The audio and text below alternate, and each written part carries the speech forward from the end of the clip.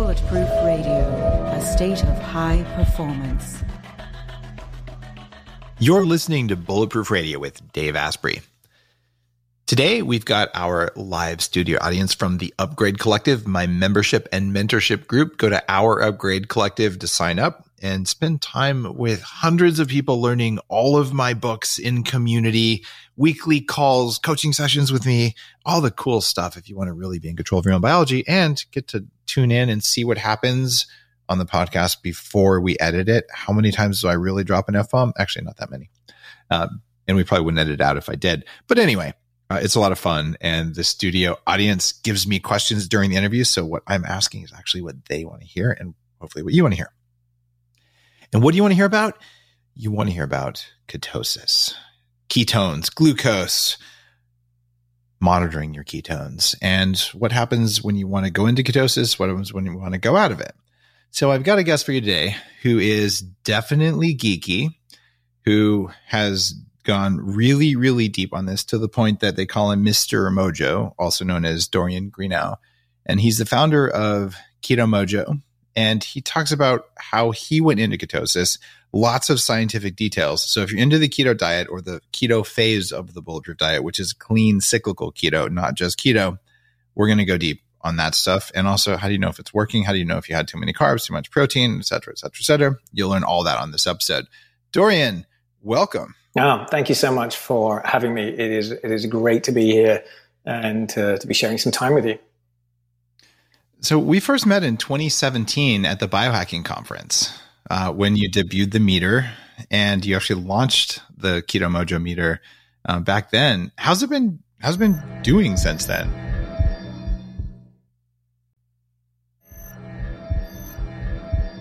I think it's been an absolute whirlwind. I mean, if you remember, Gemma and I, we just lost our house in the fires of 2017, and you were my first conference. And I remember getting down there and all the biohacking stuff was there. And it was like, great, just give me an IV drip. Let's get going. Thank you very much. Let's get put up. Hadn't had sleep for 36 hours. And you're pretty tweaked. And basically, fueled on ketones and fasting, we went at it, and it was a successful launch. And since that time, we're on our third generation of meter. We're now in 26 countries. Both America and Europe. We just opened up down in distribution in Chile, and we're looking to open up more countries as we go along because our goal is to lower the cost of testing. I believe that if we can lower the cost of testing to make it more affordable, we can affect greater amounts of change and outcomes. And most people don't realize, if you think back in 2017, ketone testing was like $4 or $5 a strip. And people were hunting on the back ends of Amazon to try and get cheaper strips. And we introduced it at a back of strip then, which was a 75% reduction in cost. I spent at least $2,500 on keto test strips when I was doing the Bulletproof diet development. I mean, this was earlier on, and I was just happy I could do anything with the blood versus just peeing on a strip. Mm-hmm. And if you're new to the show, going, what that keto test strips, you want to know what your ketone levels are. Are you actually burning fat to make energy? Well, ketones tell you that, and an accurate assessment comes from the blood. But if it's $5 and you want to do it before and after every meal, you're like, oh, look, I'm in ketosis and I spent $50 a day to prove it to myself. And you had to be like the millionaire keto guy, or there wasn't a way to do it. So Dorian comes along, gets pissed off and says, I'll cut the price by 75, 80%.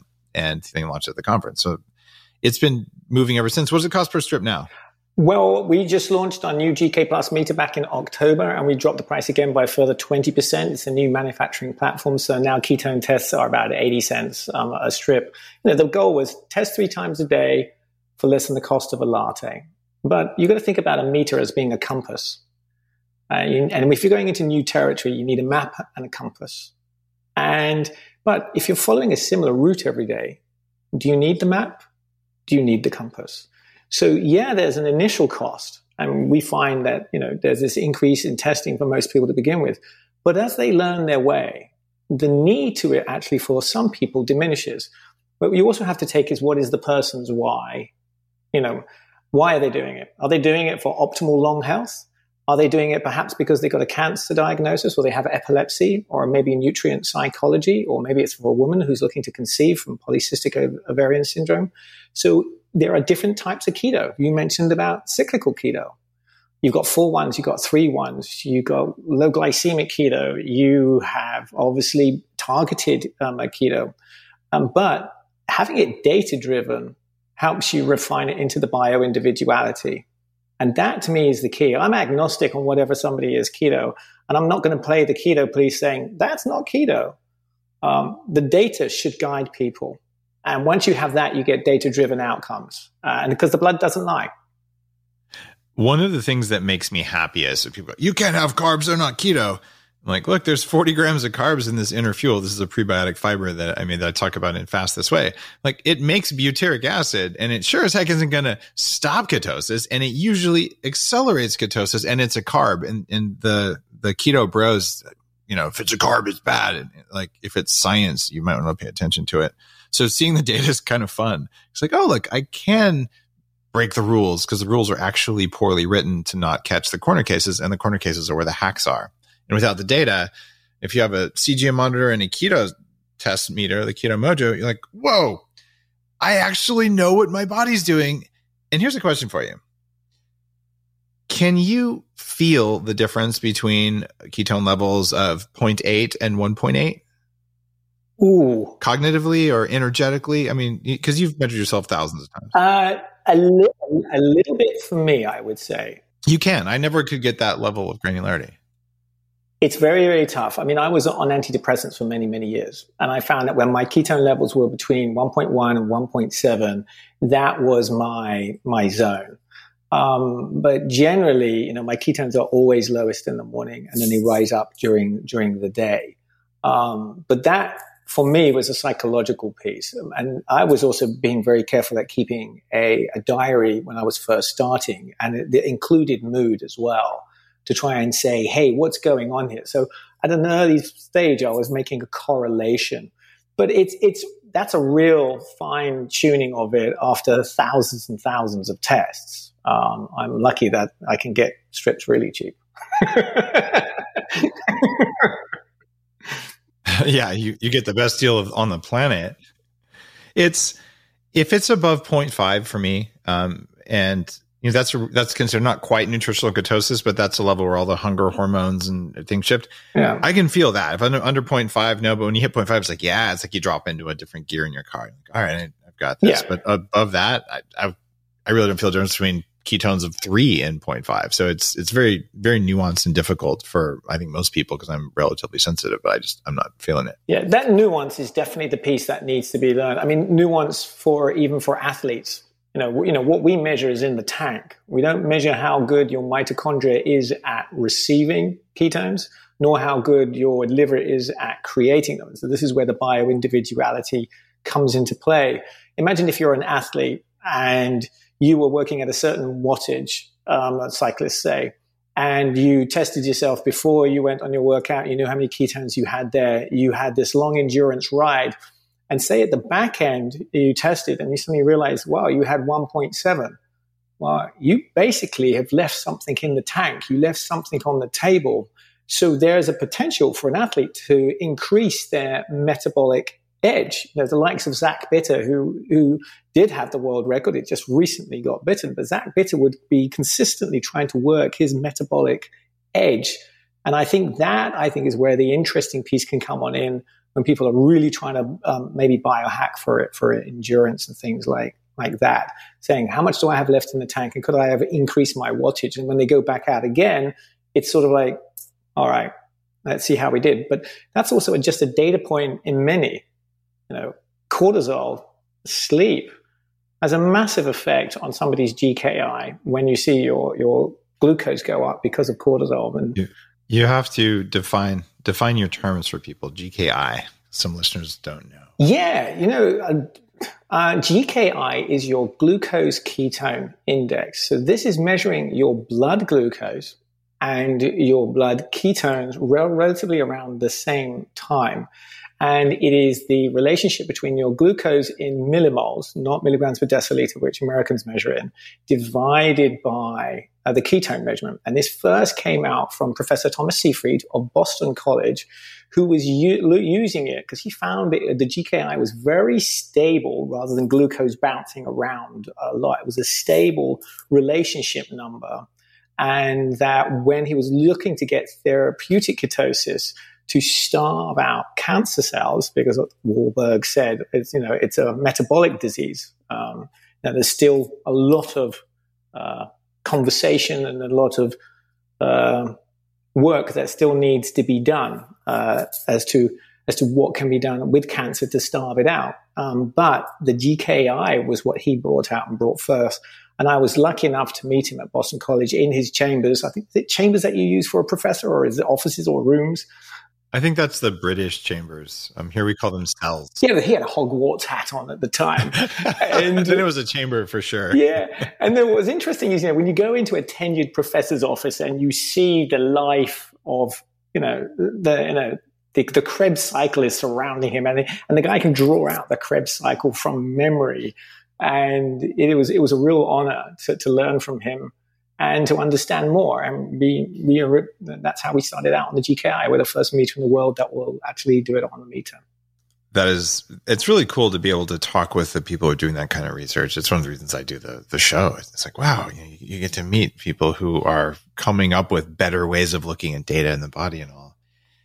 And I have some questions about ketones. So the first time I heard about ketosis was somewhere around 95, 96.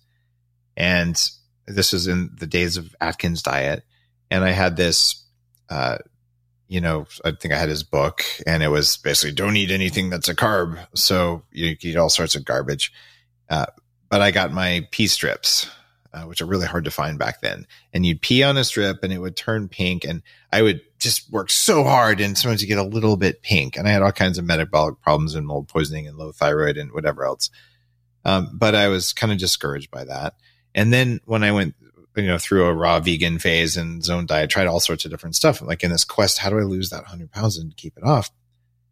Then I said, okay, I'm now coming back to my keto roots, but now I understand all this stuff about the type of fat and all these other things.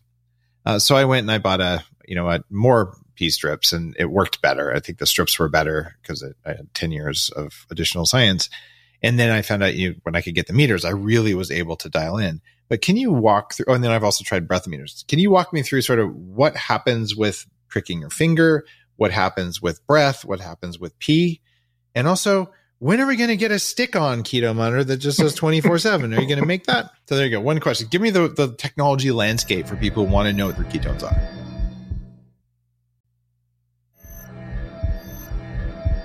All right. So first of all, and we talk ketones, but there are 3 different types of ketones. You've got acetoacetate, which can be detected sometimes in urine.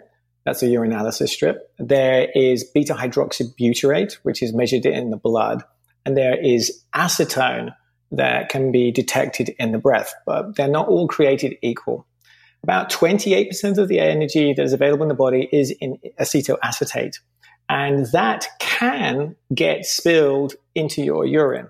And then when you're using a urinalysis strip, you're basically detecting an amalgam of what might have potentially been spilled during this time.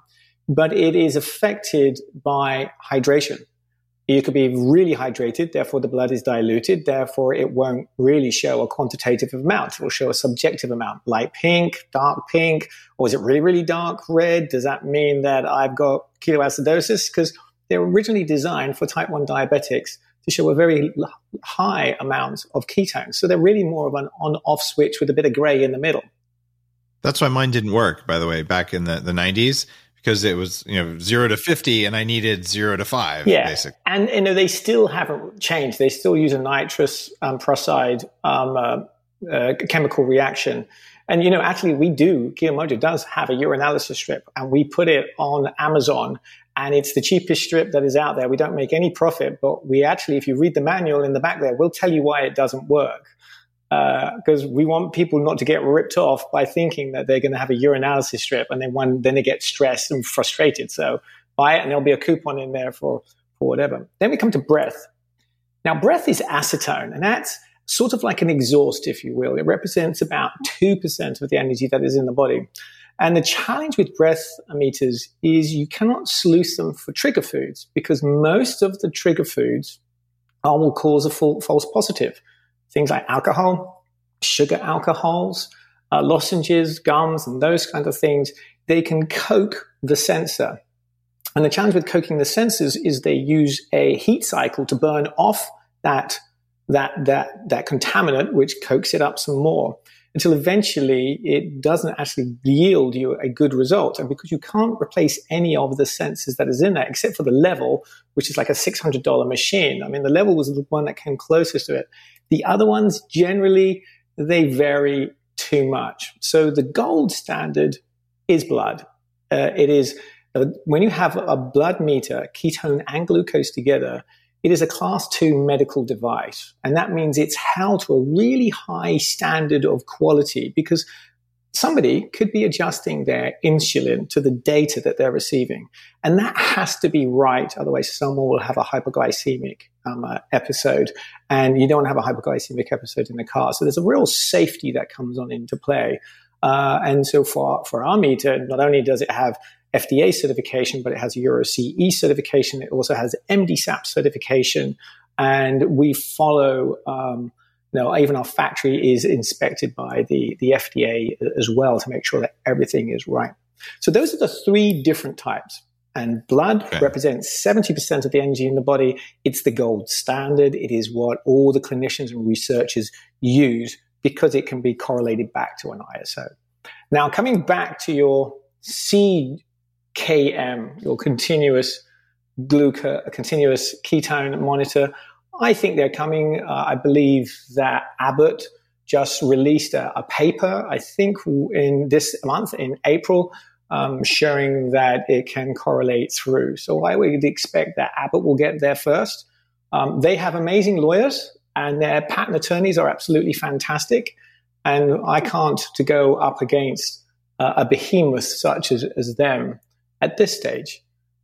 So you'll see them come on out, but then the question is total cost of ownership. We're already seeing the glucose monitors. If you're going to buy one on your own, CGMs are very expensive for that 14 days. It's good data. If you can afford it, fantastic. But, when you look for an intervention, like a lot of times, like Virta Health has chosen us as their preferred meter. When you look at the total cost of ownership, and I mentioned how we test a lot to begin with, as being the compass. How often will you need your compass once you know your route?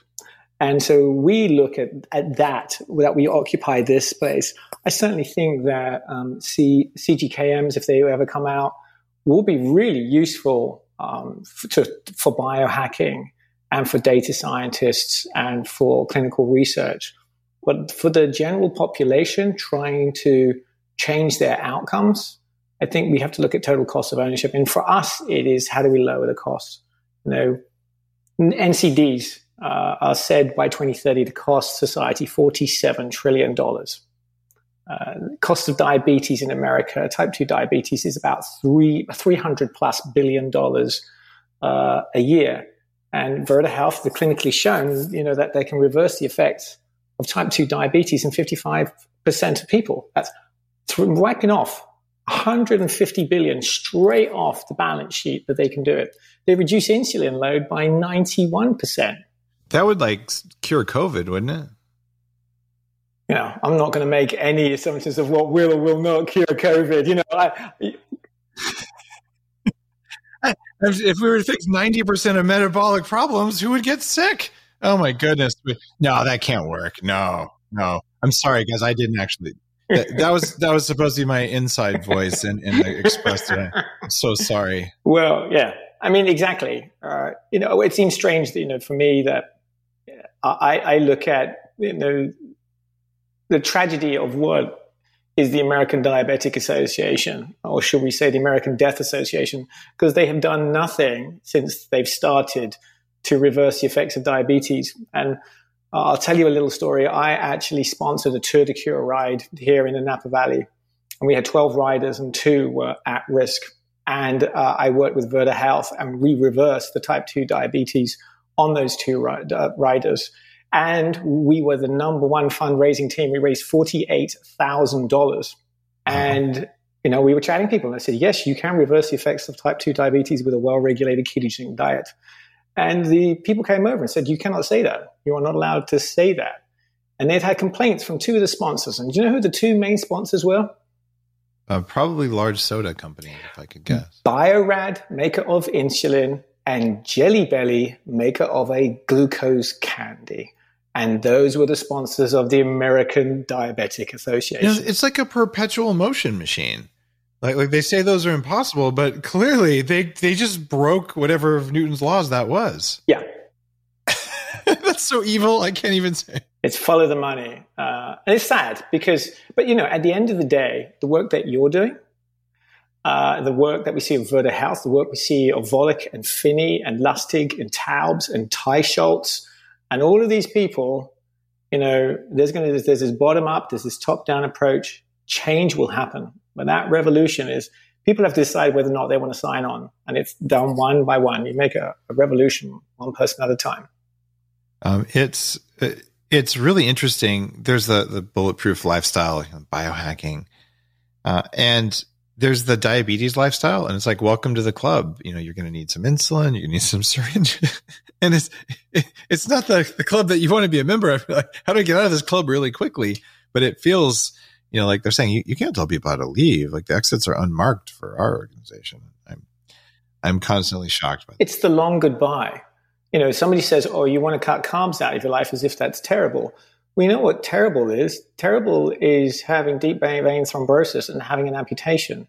There's one amputation every 2 minutes in America. You know what terrible is? Dialysis, taking the blood all the way out of somebody's body and sticking it back in for end-stage renal failure. There's 450 people today at end-stage renal failure. There's 4,000 people today who've just been diagnosed with type 2 diabetes. And it's really hard. It is harder to fix the damage. But why wait until the damage is there? There's prevention world. And that's why Gemma and I set up our website. If you look, I'm not about selling a meter. If you go to our website, you'll see recipes. We have a chef team that creates 15 new recipes every month. We license all the low carb USA videos. There's over 182 hours of the leading clinicians and researchers that will want CME credits. So you can do a deep dive into the medical research that is there. We have how-to guides. And we also have our foundation where we use profits from the company. And if somebody, say, clicks on our website and reviews a product and they like that product or your book, instead of us taking the money, Keto Mojo, that money goes to the Ketogenic Foundation, which is a 501c3 public charity. And the goal of that is to fund clinical trials and studies into the efficacy and use of ketogenic therapies for the benefit of humankind. Because there isn't this billion-dollar pill here that's funding the science. So how do we fund the science? Because I have so many clinicians and researchers who are crying out to try and do a clinical trial. And so we help with pilot trials, the small ones, that can then allow them to get the NIH grants, the bigger ones, so we can have greater cohorts of data. And it is that data is what we built around the meter by building the secure encrypted health cloud. It absolutely matters that we have strong sets of data that are organized so that people can, push back against how many billions of dollars the American, and really I'm going to call it the British Dietetic Association, which should be called the British Diabetic Association, who gets enraged when I was helping. It's okay to skip breakfast. Like, that American is a bad man. I can't do the British accent very well. I did the Texas one instead. But it's like, what is going on with you guys? Because every member of the leadership of the British Dietetic and American Dietetic Association are morbidly obese. And you're like, guys, what gives? And there might be one person who's not, and they're gaunt and gray, and they're on a treadmill for 16 hours a day to work off their potato chips. And like, I've just had enough of that because I used to believe that. So kudos for putting all the data up. I 100% agree with you. I mean, for me, here's the trick. As a businessman, I would look at, if you know that you could reverse these non-communicable diseases, that means you could lower your healthcare costs. In a single payer system, hold on, why don't you lower those NCDs so that your taxation of your population doesn't have to be so high to cover it in a single payer system?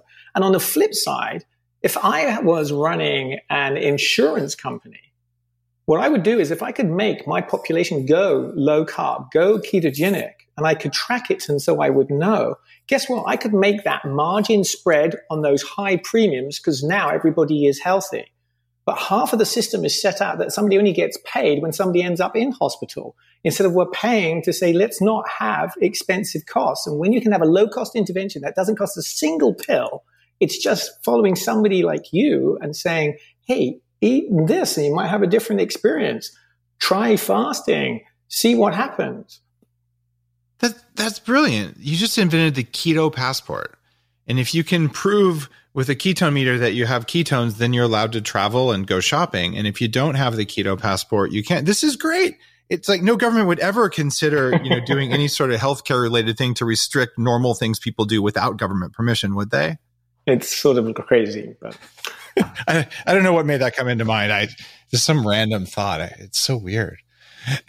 No, I'm looking at some of the questions from the Upgrade Collective members. And guys, thank you for being part of the live audience. This totally helps me be a better podcaster.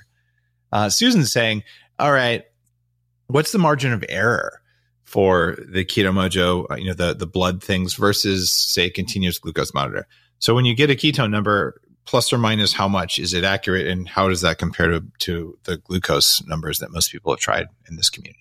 First of all, a CGM uses interstitial glucose, different type of glucose than blood glucose. And interstitial glucose will infuse into the skin. So it's actually delayed by about 20%. So trying to match a blood glucose to an interstitial glucose is difficult because of the delay in time and the way that glucose can move quickly.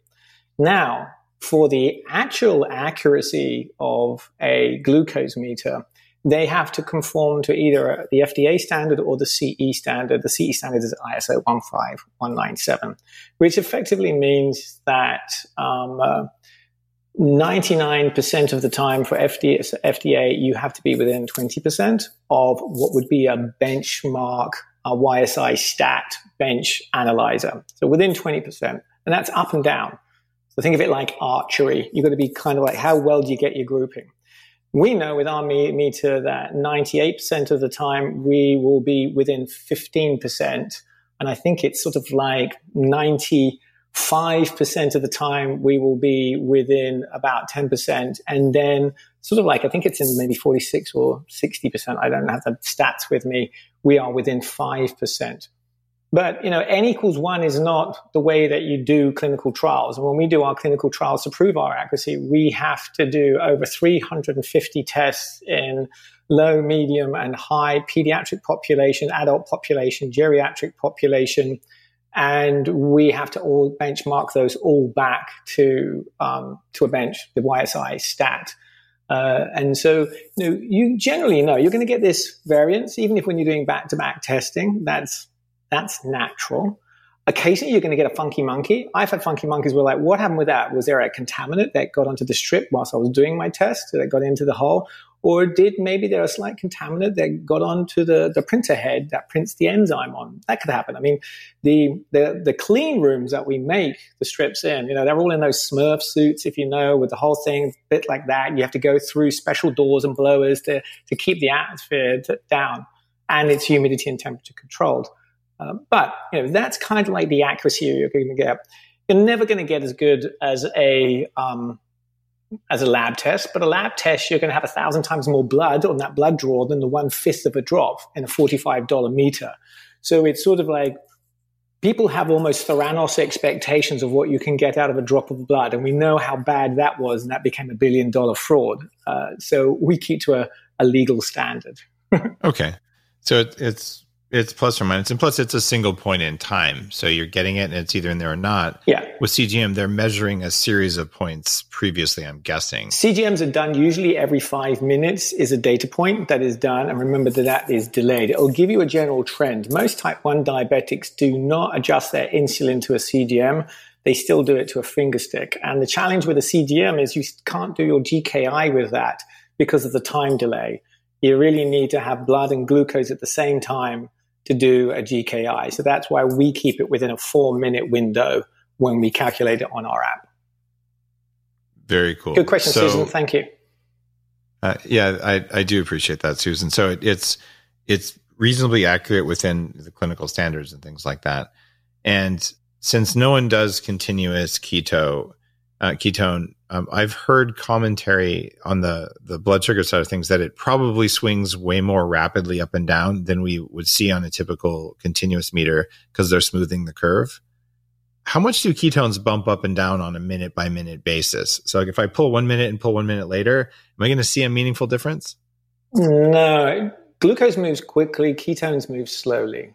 I kind of like there. So beta hydroxybutyrate is very stable in the blood. So I usually see a steady climb on up during the day and then a steady drop off overnight. You know, I measured myself an hour between measurements today. I was at 2.5 and a 2.4, which is either being completely stable because they're both within a 0.1 margin of error, which I'm not really concerned about. And it was definitely, since I've done more extended fasts, I've found that my ketone levels have changed. So ketones level will change whether or not you're a beginner, whether or not you're advanced, and your body changes over time. I mean, I've been keeping not as long as you. I mean, when you said 95, I was like, dude, like you were there before everybody was there. Well, I was fat maybe before everyone got fat. I don't know. I was desperate. You'll try anything when you get to that. Yeah, ketones move slowly. What's interesting, when you do glucose and ketones together, especially when you're looking for a trigger food, that could be interesting. Like, obviously, if you're seeing a big spike in your glucose, maybe too many carbs in there for you, whatever your journey that you're looking for. I personally keep my spikes, I try to keep them under 30 milligrams per deciliter. To me is a low carb meal. And that still allows me to have wine as well. So if I'm seeing anything over that, I go like, maybe that's too many carbs for me. So if you don't see a glycemic response, but somehow you're seeing your ketones production drop down, you can sometimes ask yourself, why did that drop down? And did I perhaps have an insulin response to something that was in that product? And some people have a problem with sugar alcohols. And that can give them, a sympathetic response that can give them an insulin spike. So I personally have most sugar alcohols are not in my diet. I can get away with erythritol, and I don't mind that, and monk fruit. But apart from that, I personally steer clear of those. For me, for others, it's totally fine. It's also interesting if you're allergic to a food or you have a sensitivity that's not a classical allergy, but you eat it. In the bulletproof diet, when most people couldn't afford a ketone meter, all right, how do you know what's going on here? Well, if your heart rate goes up by 17 beats a minute or more within 90 minutes of a meal, you probably had something you were allergic to in the meal. And if you eat something you're allergic to, your cortisol is going to go up. When your cortisol goes up, what happens to your blood sugar and your ketones? Exactly. Blood glucose will go up, and a high chance that your ketones will start to get suppressed. And that's how you can use those two biomarkers to help guide you. And you have to do a little bit of elimination testing. I like to do a baseline every morning, about an hour after waking, because there is the dawn phenomenon. As you know, you're going to get that cortisol spike that's going to get you out of bed without passing out. It's a good one. Exactly. And but that some people that can take a little while to blow on off. Most people it's within an hour. Some people it can be a little longer. For me, it's just under an hour. And I just generally do my baseline. And once I got my baseline, then I have something to work for. I have something to understand my bio-individuality. Because again, we could say, what is the person's baseline? Well, it depends on what their metabolic damage is or is not. And how their journey is progressing over time with their fasted measurements in the morning. Those are the key things. And then you just do one before a meal, and then you do about an hour, which is I think that's peak glucose. How soon before? Like 10 minutes before, a half hour before? 5 minutes before the meal is what I do. Okay. For me, blood sugar goes up before a meal in anticipation of the meal, right? It seems like you should do it 15. Yeah, a little bit before is what I'm looking for. And then the hour is my peak. And then, you can do at the 2-hour mark or the 3-hour mark. So you see Dominic D'Agostino sometimes does almost like a full GTT when he's eating something and trying it new.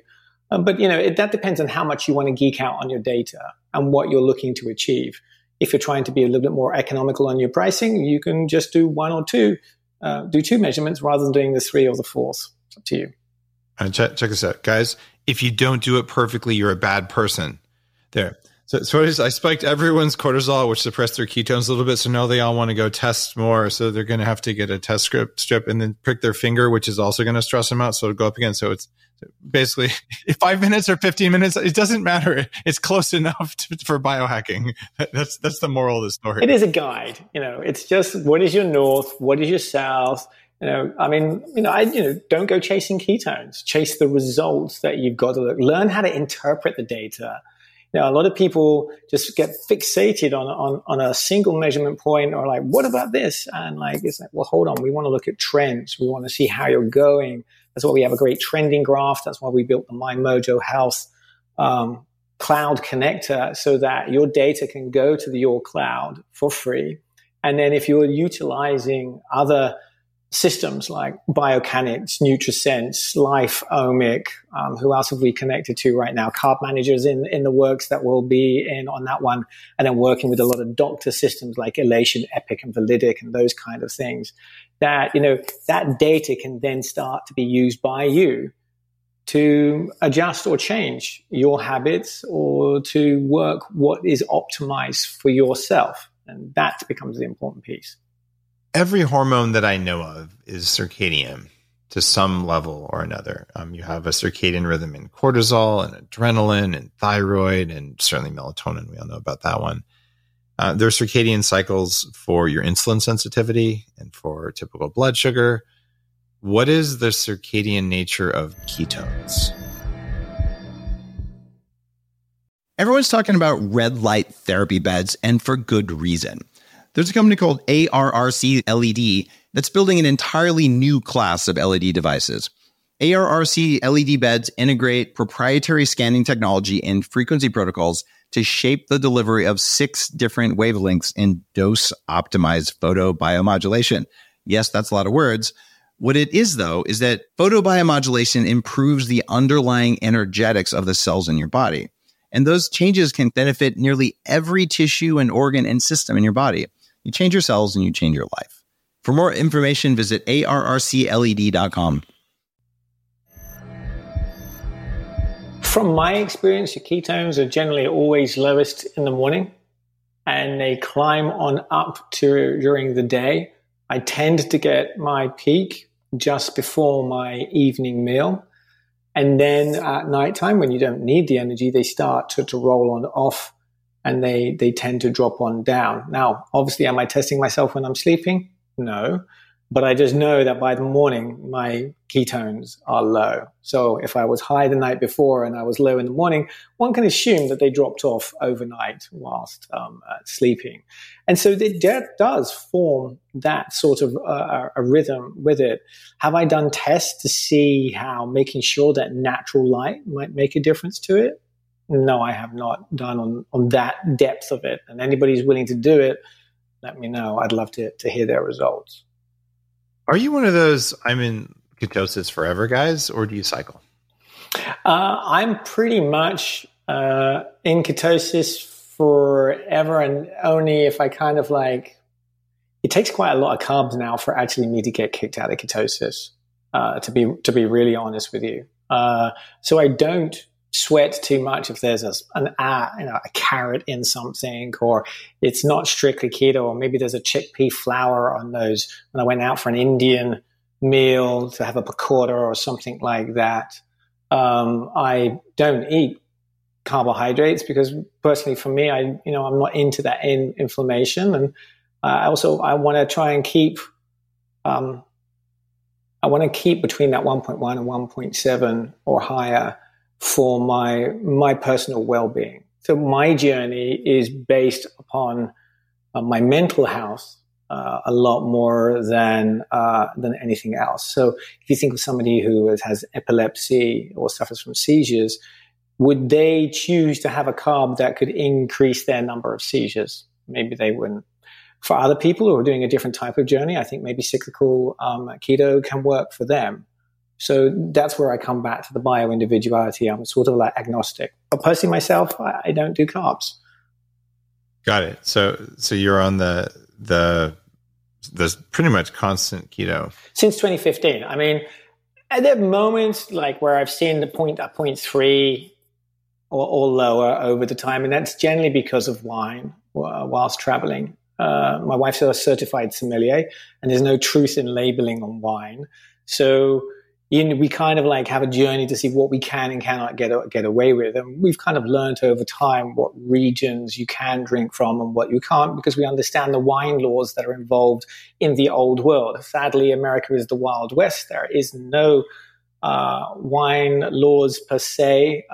So it's hard to check. And most wines in America have been done for the American palate, which is obviously they like glucose. And so they push the RS, the residual sugar, really high. And why do I know that? I live in the Napa Valley. I worked in wineries for over 15 years, and I know exactly the tricks and trades of what they use to Frankenstein a product for the sake of scores. It's why I look for wine that also has canola oil added, so it can really tickle my unique American palate. And oil is keto, right? Right. I'm with you on the old old world wines. This was the first podcast where Dry Farms ever talked about what they were doing with their keto compliant, lab tested wine. And I haven't talked with them because I haven't been at a show lately because of all the travel stuff. But I knew Todd when we used to party in his house on Tainter Street in St. Helena. I knew him pre-keto. So we go back a long, long way. So good friends. It's great that you can do wine. But I also have another friend. In fact, he was there. He's one of my friends from the computer security world back when I was a computer hacker and I worked for a company called Trend Micro and a bunch of others. His name's Jolly, also a life extensionist. And he got pulled over in ketosis. He doesn't drink. And they had him do a breathalyzer. And they're like, you've been drinking and driving. And he's like, my ass, I've been drinking and driving. Like, it's not possible.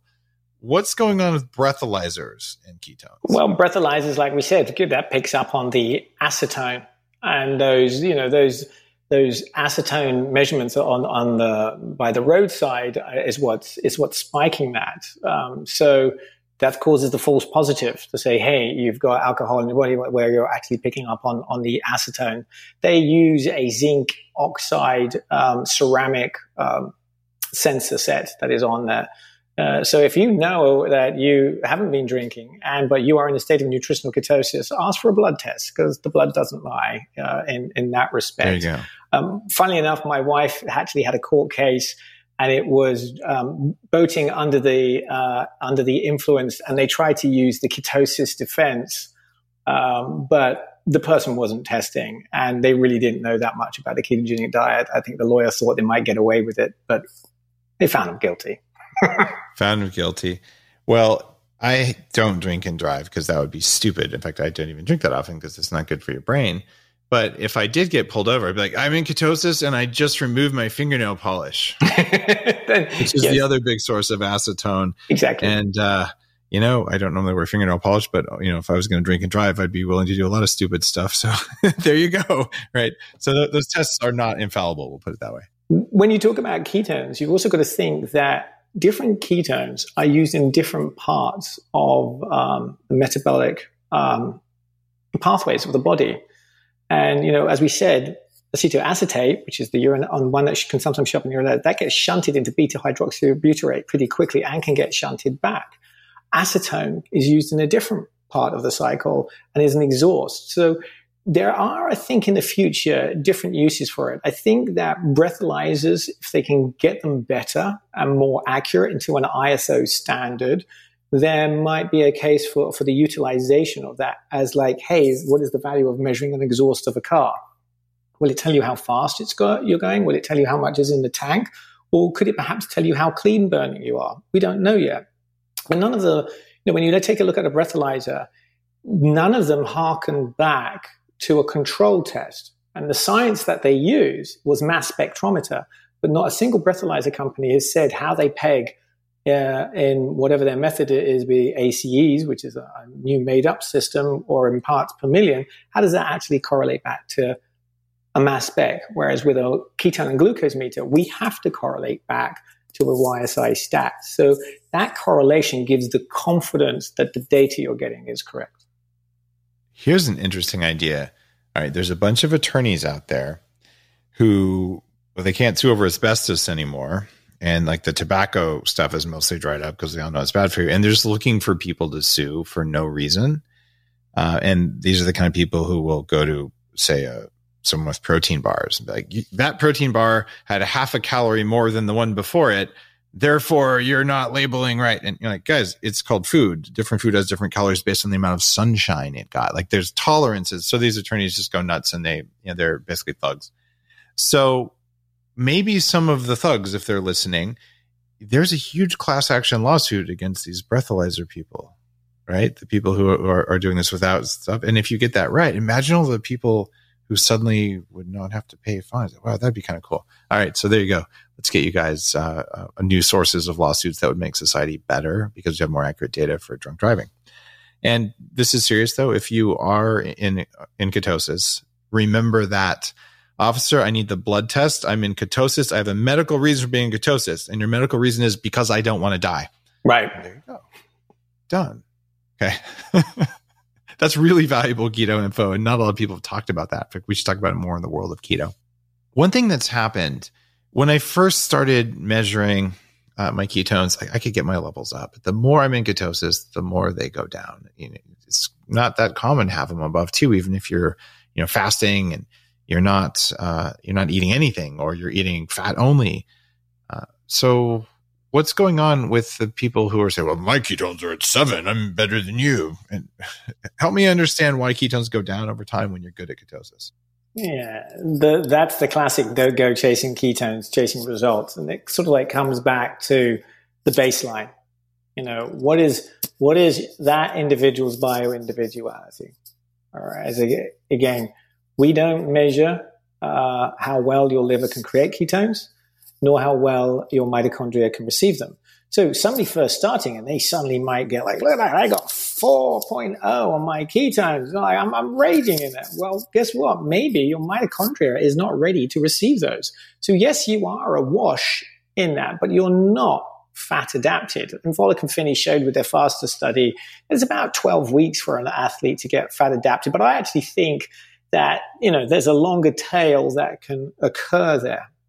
And then there can be fundamental biological changes. And I'm an N equals 1 here, that fasting can, on some people, make a profound difference. I mean, that apoptosis, that autophagy, the human growth hormone that comes into play from extended fasts, from therapeutic fasts, can actually have a profound change on the body. Dave, mitochondria, what is it? About 20% of the body is mitochondria, something like that. Oh, by weight? Yeah. If you think about, I think I somewhere heard somewhere, maybe Dr. Naisha Winters mentioned this at one of her seminars. It's about 20%. So if we are fundamentally changing the way our mitochondria work, that's 20% of our body we are able to change at a cellular level. That to me is pretty cool.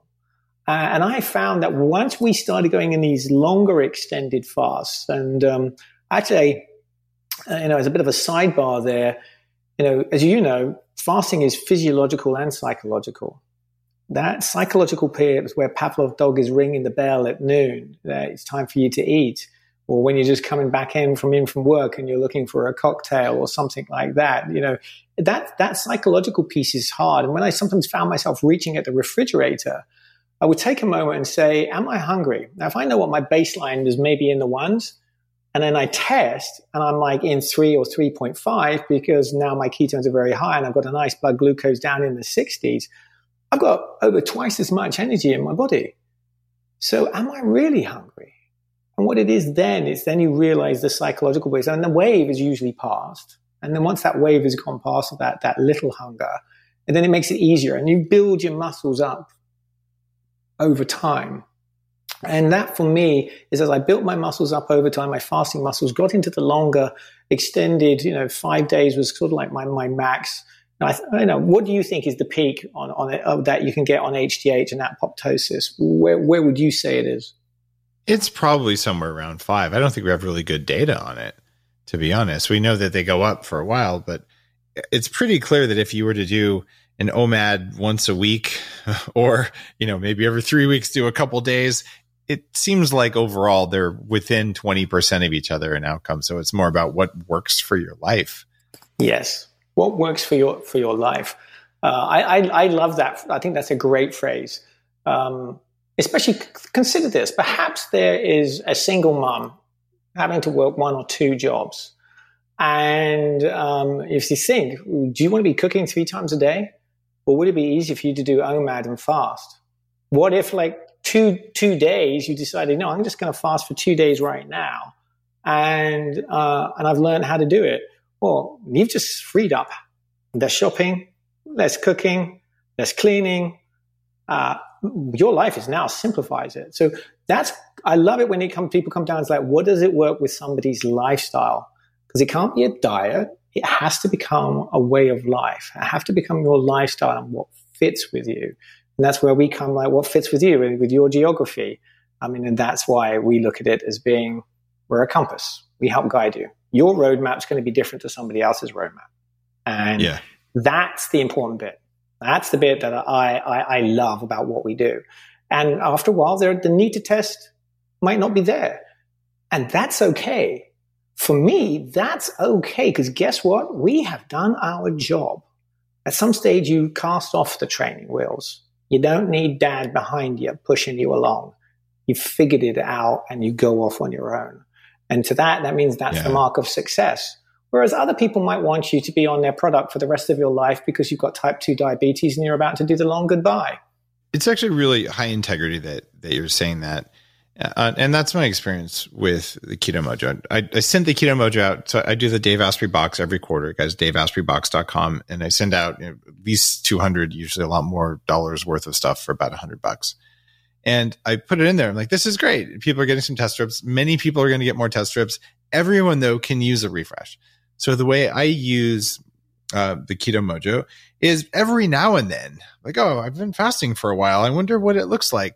But I don't have to do it every day because I've done it every day for a long time. And even with the CGM, the levels thing, I'm not wearing my levels right now because I knocked it off on the edge of my car. The second time I've ever done that. And I'm like, oh, I guess I'll put one on in a while. Right? But it just doesn't really matter if you get the data all the time. Oh, by the way, we're working with Levels. Hopefully they'll have their integration done really, really, really soon. So that's awesome. I'm an advisor to Levels and investor in those guys. And I can't wait to get my keto. See, that would actually make me use my Keto Mojo more because then, because at least I have continuous glucose. Then I'm like, I'm just going to have to do this, a couple times. And if anybody has a platform, even if they're making their own, just for their own, we have an open API using an OAuth encrypted authentication. Go to our website, click on the developer section. We've got all the documentation there. We want to make sure the data is out there for everybody. There's no charge for it, and it's for free. So how about it, guys? Let us know. That's also really important. All the health informatics companies, guys, you gotta make your data available. Aura does a good job of that as well, and there'll probably be an integration there at some point where you can look at your ketones in your sleep. Do you sleep better with more ketones? I don't know, but you could know because the data is all available now. I appreciate that. And even more on that is like, I haven't put it behind a paywall. Look, if you're not using my meter, okay, you can still manually enter it. You can still manually sign up to my Mojo Health Cloud Connector. You can still put it up there and it is still for free. I mean, for us, it's how do you affect outcomes? My goal ultimately with this meter is to change the farming paradigm globally. And you can only do that by having a market forcing function, is to change the way that people shop, because it's not the cow, it is the how. It's like, I love the words of Joel Salatin. I'm not going to claim that one. There's great words, Joel. It is not the cow, it is the how. With regenerative agriculture, we can sequester carbon. I look at people who say, well, no, plant-based is the way to go. Well, have you ever been to a carrot field in the Central Valley of California? I used to live next to one. There's no life there. it is just devoid. They've raped the soil and everything with inputs. But if you go to a rangeland in Colorado on a hilltop that is not arable land, you will see forests, you'll see silvopasturing, you'll see raptors, elk, raccoons, you will see small animals, you will see biodiversity. And if you looked into the soil, you will see a mycelial mat of fungi that is filtering the water at a micro level. And that's what we should be aspiring to.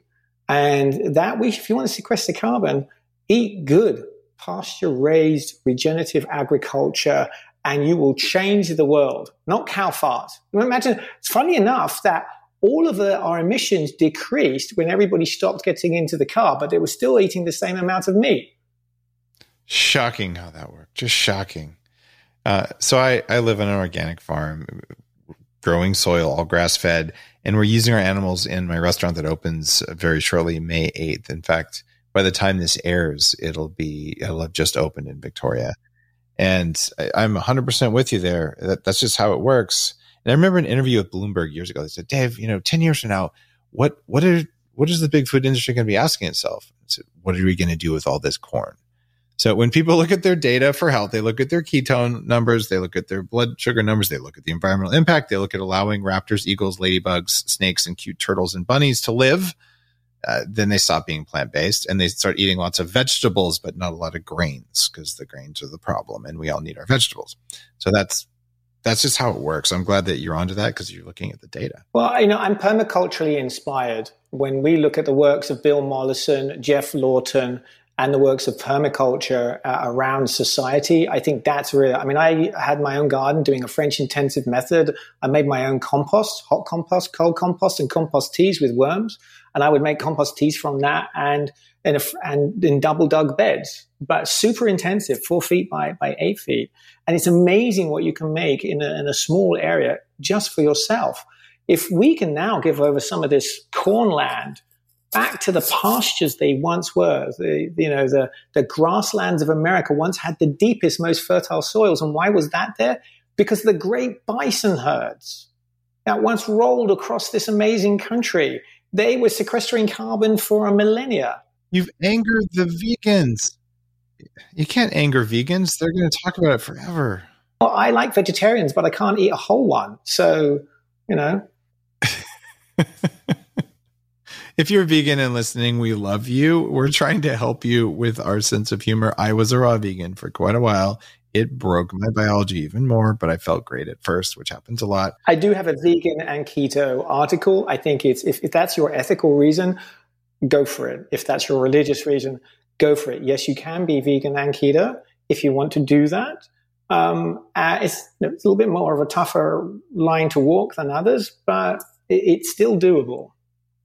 It's doable until your cell membranes break because you can't get some of the saturated fats that you need. Then your thyroid goes up and it goes down and then you get leaky gut.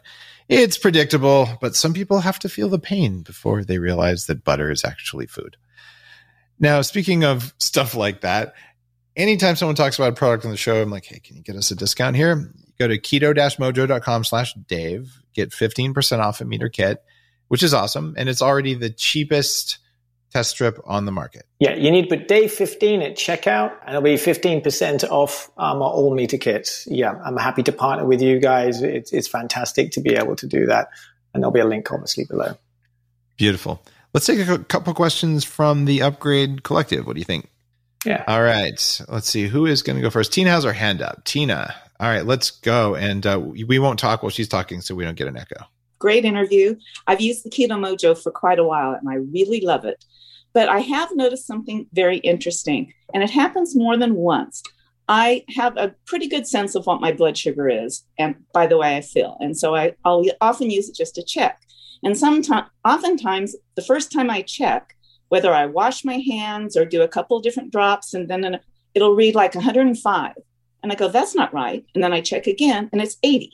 And I went, okay, that feels more like, and that's happened many times. So I go through a lot of glucose strips. So I'm wondering what's going on there. Thank you. That's a lovely question. So we mentioned earlier about the accuracy of it. It's kind of like, if you will, archery. Imagine doing archery but not having a target. What we don't know at that moment, what was your actual against to a bench. So remember that we said it was either plus or minus 20% for the FDA, and we're within about 15. So you mentioned you had an 80 there and a 105. But what I found is the reality of it was you actually had say a 92. That was your real blood glucose at that moment to a bench. Well, your 80 would have been down by 12 points. So, and then your 105 would have been out by 15 points.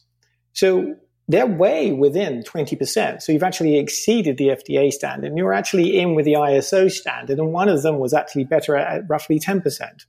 And that is when there's back-to-back tasting, you will always see that variation. Now, on some meters, and if you go to our website under accuracy, I actually have a clinical trial that we did where we showcased our meter, current one, GK+. We showcased our older one, the TD4279. We showcased the Abbott meter and the AccuCheck. And when you're comparing meters, this is the challenge, because you don't know whether or not the person's up or down, because you don't know, you don't have an actual baseline target.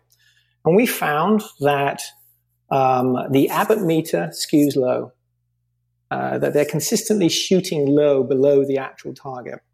Our older meter was pegged to Abbott because that was the standard of the time.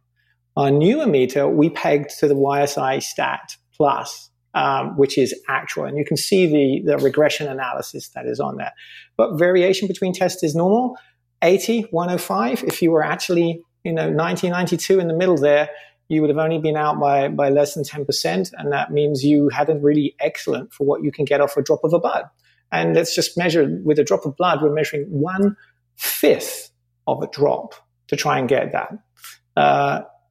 YSI stats are about $25,000. If you want to get it tighter on your measurements, you're going to have to spend out, I'm afraid, for a really good lab. I hope that answered your question. So it's pretty darned accurate, and there's a variance. Yeah, exactly. You know it's going to be out by that. Think about, I always think, well, are we within 10 or 15 points? If I was 15 points down from that, would this be okay? Yeah. If we're 15 points up from it, would that be okay?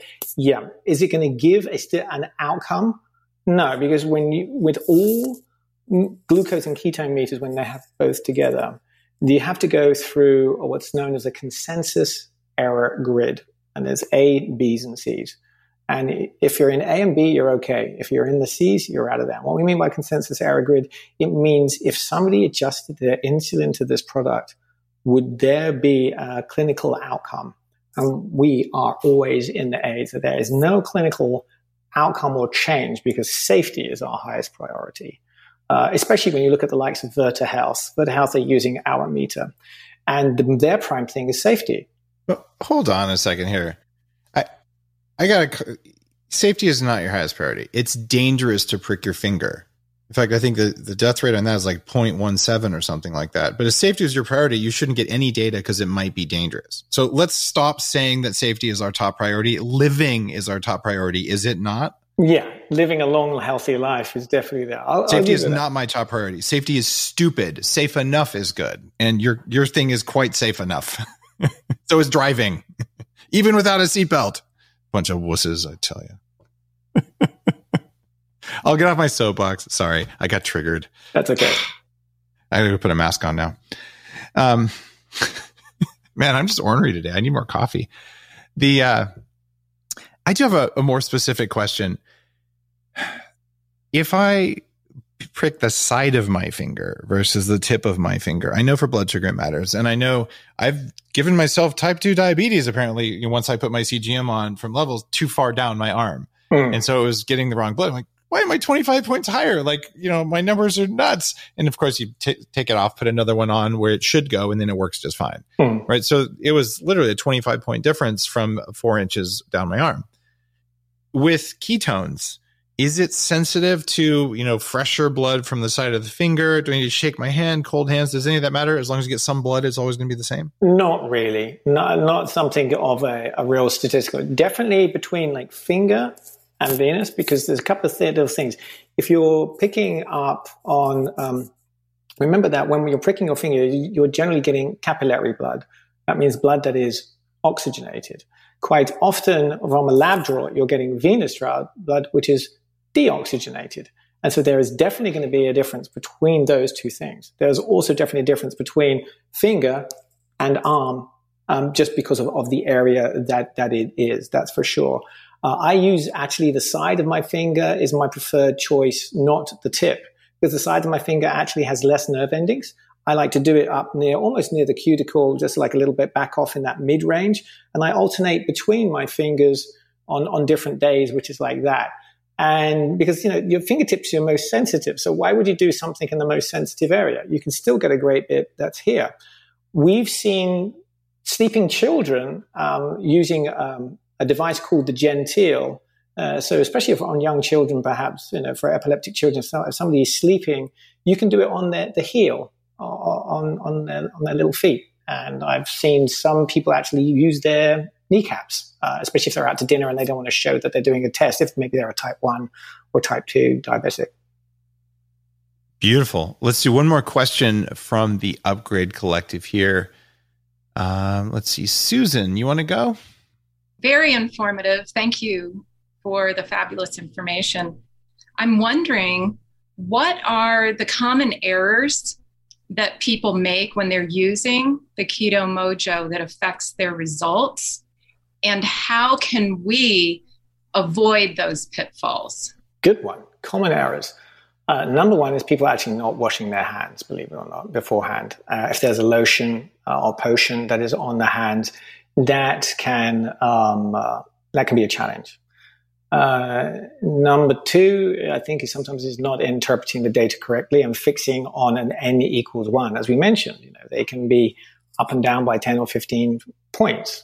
So you want to kind of generally look at your baseline.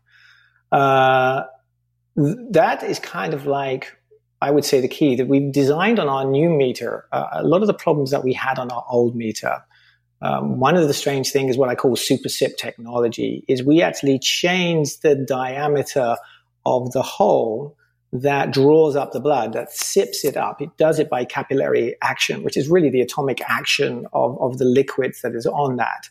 And when in the older one, we used to have not a good fill, that it would go up sideways, if you will, and we wouldn't get a good fill on it, which means that we didn't get a good read. This new one, we've almost eliminated out fill errors in that respect. Occasionally, you're going to get a funky monkey. But the clean things is wash your hands.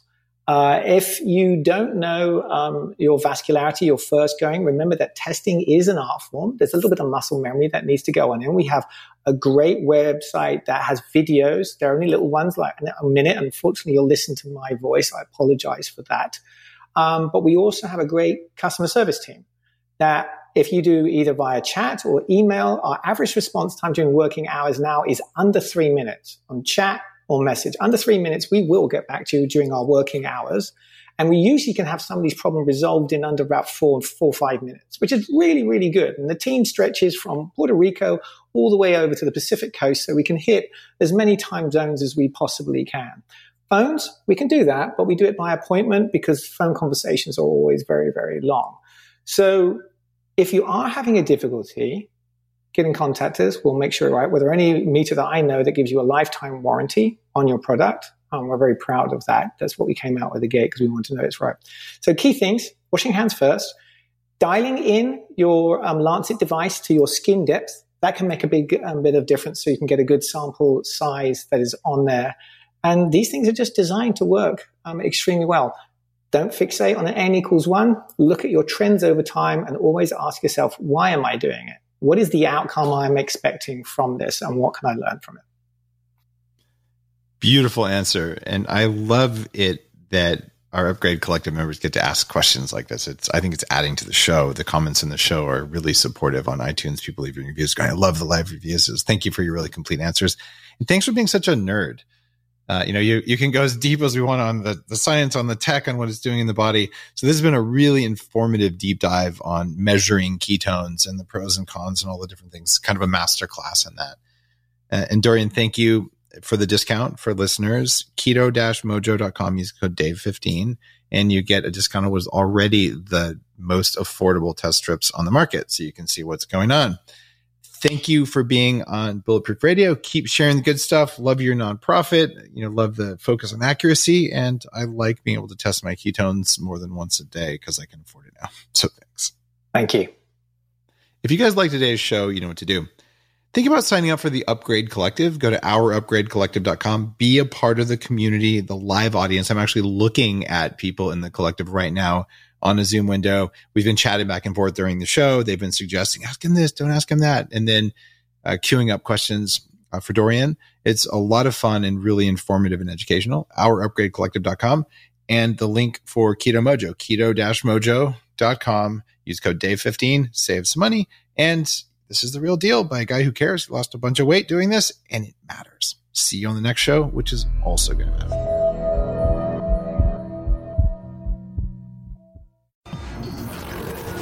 The Human Upgrade, formerly Bulletproof Radio, was created and is hosted by Dave Asprey. The information contained in this podcast is provided for informational purposes only and is not intended for the purposes of diagnosing, treating, curing, or preventing any disease. Before using any products referenced on the podcast, consult with your healthcare provider, carefully read all labels, and heed all directions and cautions that accompany the products. Information found or received through the podcast should not be used in place of a consultation or advice from a healthcare provider.